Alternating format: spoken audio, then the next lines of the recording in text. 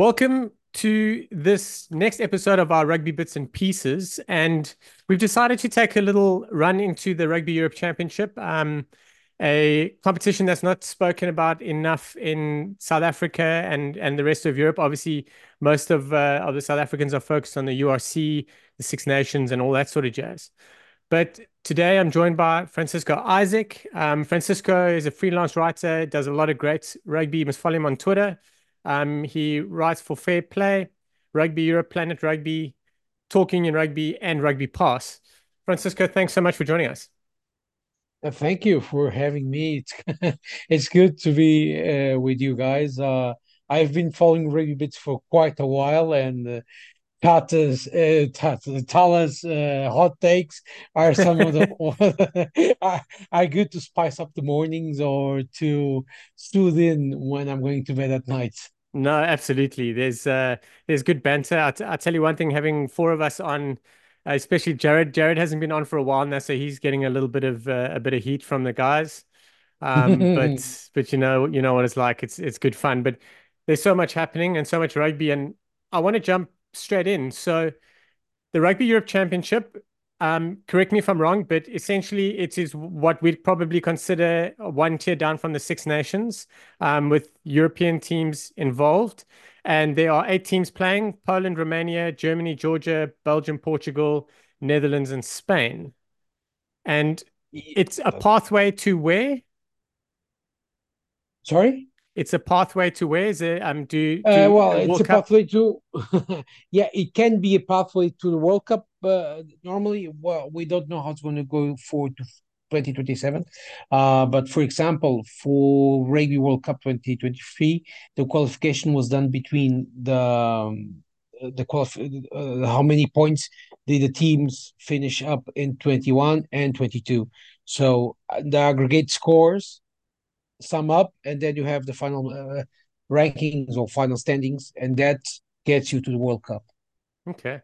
And and just tell us a little bit more about the competition. I mean, I've watched it for a few years, not religiously, but watched it, and I've seen like 80,000, 100,000 fans at stadiums at some stages. So it's pretty well followed. Yeah, it's this season's been incredible because at Mons in the Belgium Portugal game, there were like 5 to 6 thousand. It was completely full, they completely packed the stadium.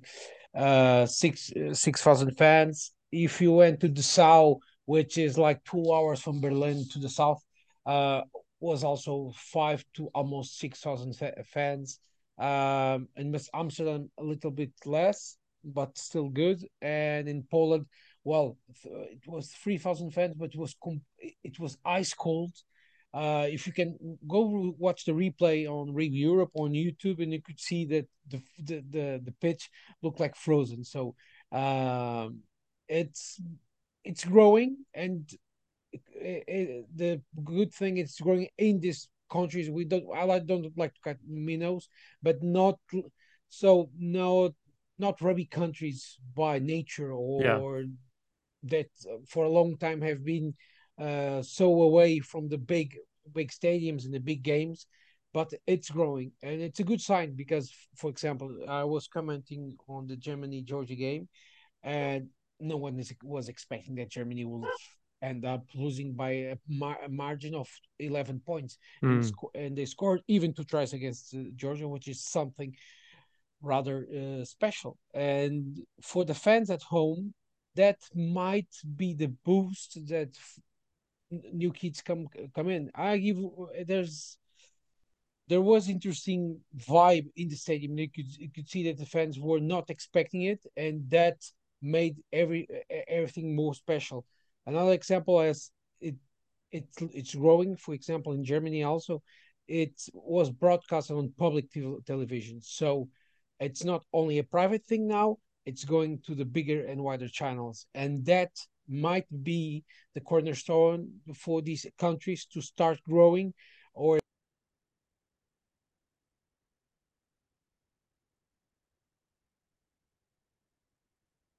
Francisco, you're on mute. Sorry. ah, okay, so I was saying, for the Rugby Championship, it's growing, and it's when you have more on public television and more fans, these teams might, most of them won't go to the World Cup or the next World Cup, but it's a sign that something promising is coming. Of course, the next World Cup is going to be in Australia, so the attention span or it won't be as much because in France it's close to the border from Netherlands and Germany and Switzerland and so on.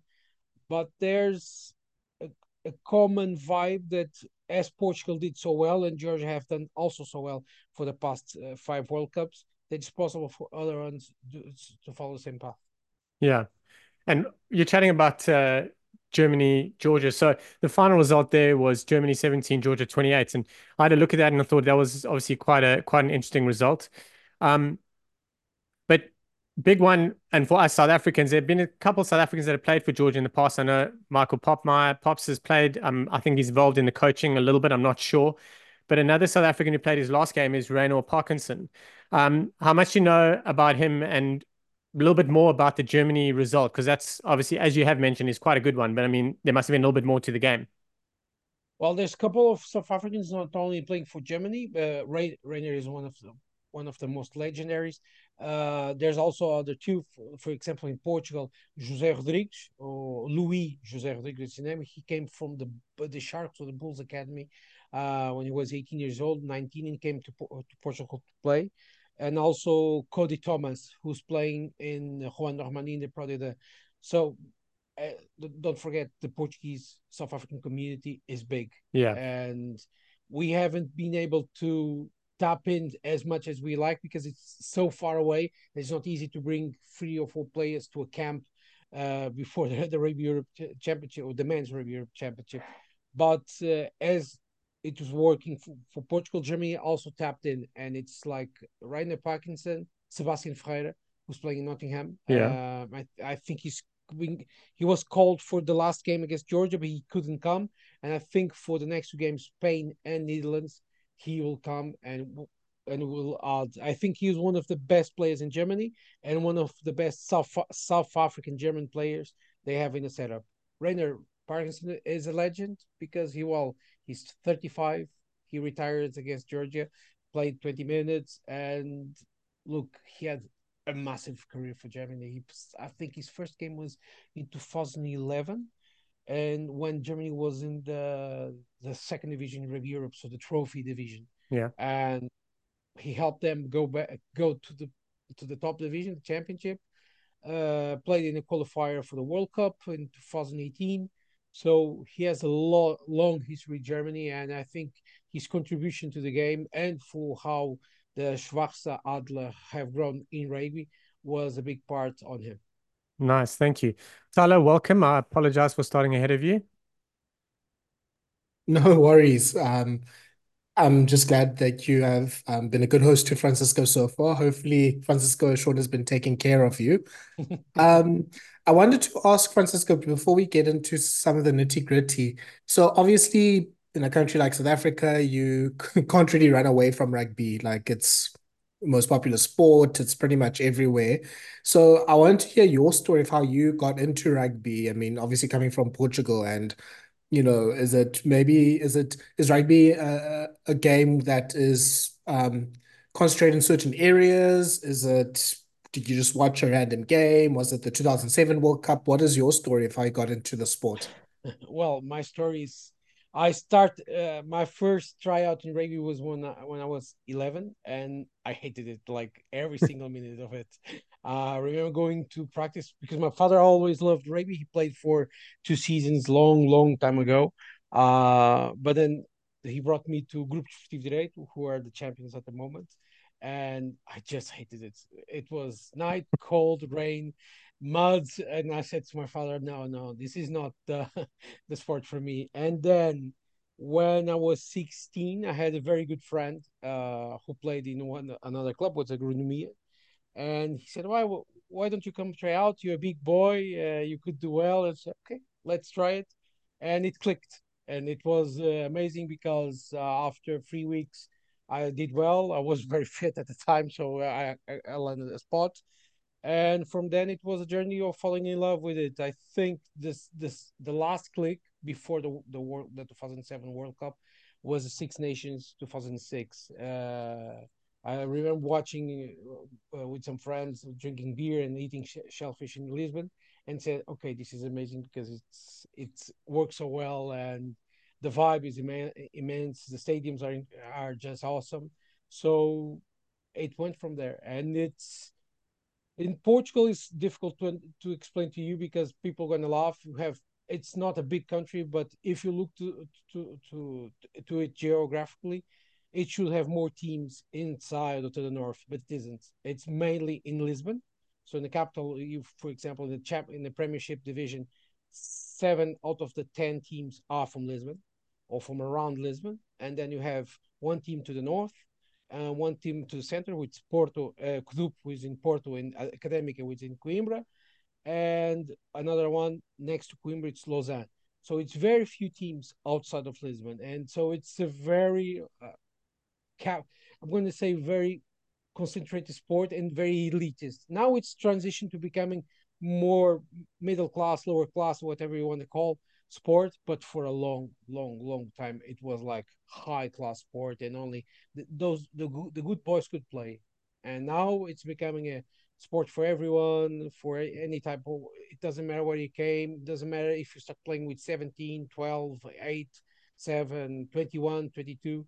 It's sport for all, and the World Cup helped it because, well, I'm not. This is not to take against the guys from 2007, which some of are very good friends of mine, but Mhm. you could see that most of the players were from elite class, and now you have players from all around Portugal playing also in France. It's different. So people watch it at television doesn't get the feeling of, oh, this is hoity-toity sport. Now they say, okay, this sport for everyone, like handball or basketball. And well, let's see what happens in the next 4 years, because they're going to be vital to see if it capitalizes on the new public and the new possible new players, and it all depends on how well Portugal does in the men's and the women's team. Yeah, no, it's absolutely exciting. And obviously, we have that platform from 2023. We saw just how much the country got behind it. There were apparently like record viewership numbers in that last game against Fiji. So that's really exciting. Unfortunately, the start of the new cycle started with the loss to Belgium. Sorry to bring the mood down for you, Fransisco. But yeah, I think just maybe talk us through it because, of course, I'll put myself in these shoes. I would have expected Portugal to win. They've been traditionally one of the top 3 or 4 teams in the last like years or so. Belgium, haven't really heard too much about them. So was this something that was expected? Is it as big of a surprise to you as it is to the rest of us? Well, no, for me it was a shock. Half of my heart was expecting it because of how badly the union is handling the post World Cup Hmm. stuff. Because for the past 4 months, we didn't have a head coach. Well, we had a head coach for 2 weeks, and right after the World Cup, he was then resigned, and since then we had no head coach. And you could see that mostly the team, um, the mood came down, because if you don't have a staff that is all working at least 2 or 3 days a week with players or with the staff, whatever, like Lajski did, it's normal when they come in to camp on January that there's nothing palpable to start working on. And I didn't want to believe it, because Portugal has a lot of players in the Pro de Deux or some in the top 14, then Nacional. So when you think about those individualities coming in, you say, okay, at least if the game doesn't go well collectively, these guys are going to push it and drive forward. But of course, you could see that most of these players were waiting for a game plan, because it worked with large scale. You can be Messi or Cristiano Ronaldo. If you go to a pitch and there's no game plan, and you face a team that's highly motivated to take you down for 80 or 100 or 200 minutes, you won't surpass them. And if people have the time, go watch the second half. If you don't want to watch the first half, go just watch the second 40 minutes. You can see that Portugal with Marta, Storti, Simon Bento, Appleton, they tried to run running lines alone to see if they could score a try, but it's impossible at this level. Teams like Belgium, Netherlands, Germany, or Poland have studied so hard the top teams, and they want to take them down because it's how if you get one scalp from these teams, everyone is going to watch you for at least 1 or 2 weeks, and that boost of notability is it's incredible. And I've seen that for Belgium this since Saturday, and for Portugal was like might be the turning stone for to turning around and wake up from well what was a World Cup dream now is a nightmare because no one wants to come out from winning against Fiji and then losing against Belgium. I like Belgium. I'm not saying that, but if you compare the two realities, it's you go from 80 to 8 like we say in Portugal, so Yeah. it's strange. Okay, so maybe Francisco, you can also just help in just explaining how the Rugby Europe Championship works. So there's 8 countries. It's Spain, Portugal, Georgia, Romania, Netherlands, Belgium, Germany, and Poland. And as I understand it, they're separated into 2 groups. You play the other teams in your group, and then there's semifinals and finals, right? Exactly. So the two top teams from each group pass to the I call it the golden semifinals because you have a chance to go for the crown. The Mm. bottom two teams from each pool go to the ranking finals. Oh. So yeah. So for example, Belgium, if Belgium gets to the golden semifinals, they're safe. So they won't get relegated. As in 2023, they finish in seventh. So if they went to the ranking semifinals and lost and went to play for the A7 place, it could be dangerous. But for the moment, this win against Portugal might be enough for them to stay on the top division. So it's Mm. bad news for Poland because now they have to forcefully win against. Well, they have to win against Belgium and wait for Portugal to win against Romania. So Portugal goes through to the golden semifinals and Mm. well leaves Belgium again. So it's interesting because even if you finish in the bottom two places in the pool, you still have a lot to play in, and we don't know Mm. how the qualification for the next World Cup is going to be. There's rumors it's going to only be during 2025, so which is even more cutting edge. That's And late. it's not late. Normally it's 2 seasons, so it should be to 2025 and 2026. But now, if it's to go only 2025, Ah, Mm. yes. you have Sorry, I five. misunderstood. Yeah, Yeah, 100%. That's yeah, crazy. you have five less games to get to the World Cup. So it's if you lose one match in next season, and we don't know how it's going to work because and we everyone is waiting for World Rugby to decide how it's going to be. It's dire for any team. So if we were playing for qualification this year, Portugal would be in a very, very bad spot at the Mm. moment. So it's for now, it is this Portugal. If Portugal finished, for example, last year they uh, were defeated by Georgia in the finals, so second. If they finish in fifth, they still are in fourth in the standings. So it will be positive because then the worst thing that could happen to them is to fall in the same pool as Georgia. But if they get the two top spots, they go to the World Cup. Doesn't matter. Mm.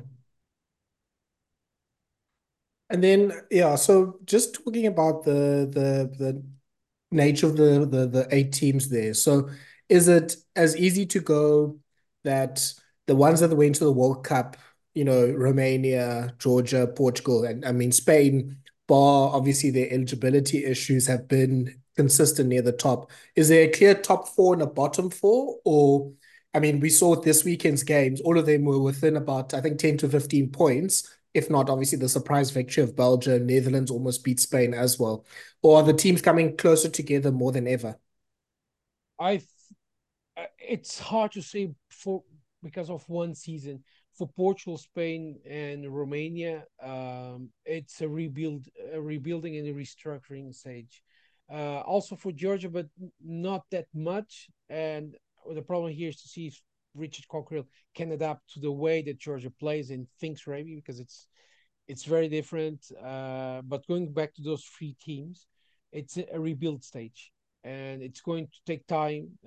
Portugal needs to get the new Mike Tadger if it's possible, the new Samuel Marks to replace the guys who retired. Spain is trying to find the new guys that push them over the edge, and Romania is it's the same. I think it's getting closer. This season will always be close. I had a bet before the Rex started that it will go very close because the other four teams would want to gather some scalps from these ones, and sometimes arrogance. You think you are just because you finish in third or second or first the last season, you're going to win again this one. And this last weekend, you seen that Germany didn't play around and try to win the match. Netherlands was close. Portugal lost to Belgium. Even Poland in the last 10 minutes showed some promise against Romania. So it's closer, but I wouldn't take like a guarantee that it's going to be always competitive like this because I don't know what happens next season. Let me just go to Portugal again. If Portugal gathers a staff that is closer to what Lagisquet had and go back to that stage of working with peace and with a steady mind and so on, they can go back to almost the same spot they were until 2023. So they will be back on their on the right trail. If there's no stuff or bad stuff, it can get ugly. How Mm. Belgium showed to them. Yeah. So that's Portugal with a new coach. That's Georgia with a new coach as well. You said Spain and Romania as well, new Yeah, coaches. Eh, Jeez. Okay. even Belgium has a new coach. Wow. Yeah, Belgium had Mike Ford and Mohit Botha as the head coach and coach, but they resigned in August, and then they hired some Laurent Dossat in September. Portugal has no head coach at the moment. It's just Mm. caretaker by Daniel Orcado with Seven Yeah. Menezes and so on. Spain has Pablo Bauza, who work in the Super Rugby Americas high performance director, a position like that. And as you know, Georgia same. Romania, David Gerrard, who work with Portugal. Mm. So it's normal that these teams need time to adapt to the new reality, new way to Yeah. work, etc. And that's that's the biggest thing. I think if Georgia had 11 Masashvili with them this season, Mm. they would have won by a bit more against Germany because Masashvili knows the players, knows how to work, the game plan, and so on.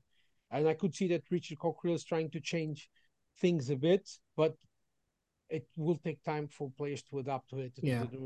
to the new reality. Francisco, Sean, yeah, no, go sorry, on, Sean. Yeah. Salah. So we all know that Georgia are the front runners to take up one of those roles in every World Cup. That's just been like that. How are they looking moving forward? And not just specifically Georgia, but for the rest of the teams. Do any have you got any insights into like Georgia, Portugal, Spain about how they're looking in 2 years' time? Like, do they have some youngsters coming through? Have they got the quality to make a drive once they set in with their new coaching staffs? If we talk only about players, so it is a hypothetical case. Yeah, Georgia has like 20 to 30 players uncapped playing in the Nacional 2, and the President top 14 in Espoir and Carro. So in 2 years' time, they'll be mildly ready or completely ready to yeah, take the reins. If you could, the team against Germany, you had a lot of newcomers coming in, so they're preparing those guys for in 4 years' time or 3 years' time to be ready for the World Cup. The same thing with Portugal, same thing with Spain, the same thing with Romania. Not that much. Romania will basically have almost the same team from the 2022 2023 because they weren't that old, but they weren't just quite there yet. They were yeah. not mature enough to not mature, but rip rip to take the job. So for Portugal, for example, they have like 13 or 14 players that still can be capped for Portugal and will get a level higher. The main thing here is the coaching stuff because and sorry for going back to it again because it's fundamental key for the new head coach to understand the reality of these countries. It's not easy to have all the time the best players, because for example Portugal won't play with a single player from the top. No, we'll have just Pedro Betancourt, but Storti, Bento, Nicolas Martins, Francisco Fernandes, Antonio Alves can't play this weekend this weekend against Poland because of their agreements with the clubs. So this is the main problem with teams of the emerging nations like in Europe. You have seen this with Fiji. When it comes October or November to play in the internationals, they want to call their players the best. But as the top 14 is going on in Pro D, it's not easy to take them from the teams that can play, because most of them have 1 year contract or 2 year contract, and French clubs, well, and while I understand them, they say, okay, it's us or them. It can't be Mm. them. Mm. And and We all know it's the French clubs do that a lot, eh? it's well, French clubs do it, but sometimes they help. The problem with for me, it's better the French and the English, because every time a player from a let's call it T2 country try to play for Spain or for Fiji or so on, or Kenya, they just ripped apart the contract and said, okay, you next season you are not here. It Oof. happened with Joshua. It happened with that when there was a qualifier for the World Cup in Dubai. Kenya had one of their, not Ojo, I'll remember the name, that he was a very good player, very young player with 19 years old, but because he chose to play for his country of birth, at the end of the season, contract was ripped off. Sure. And it's a harsh reality, and that's why Patrice Lagisquet not staying with Portugal is massive, because Lagisquet would pick up the phone and talk with the French guys, and they Mm. would do agreement. The same thing could have happened with Spain, but they chose to go with Pablo Balza, who's a very good coach in the training skills and the stuff. But for these countries, it's better to have someone from France or very well known in France, so they can talk directly eyes to eyes. Say, okay, this weekend we can have the player, but the next 2 weekends they are ours, and we'll arrange if he has an injury. You'll be contacted and so on. That's the main thing. The same thing will happen with Georgia now. You could see that Gela Pratsice and Vasil Obsharnicek couldn't come play against Germany because they opted to stay in their teams as their clubs asked them to stay. Vasil wants to get a full-time contract with Toulon, as he is there just as a joker, how you call it, Joker. Yeah. Medical joker. medical joker until the end of the season, and he wants a contract to stay in Toulon. Of course, anyone of us would like that. And Jerry Mm. said, okay, fine, you can go. There's no problem. But Georgia has enough players to do it. But in the loose forwards chapter, there's not that much of space, because Beka Gorgadze is massive for Georgia and it's not playing for them because he has to stay with Section Palawas.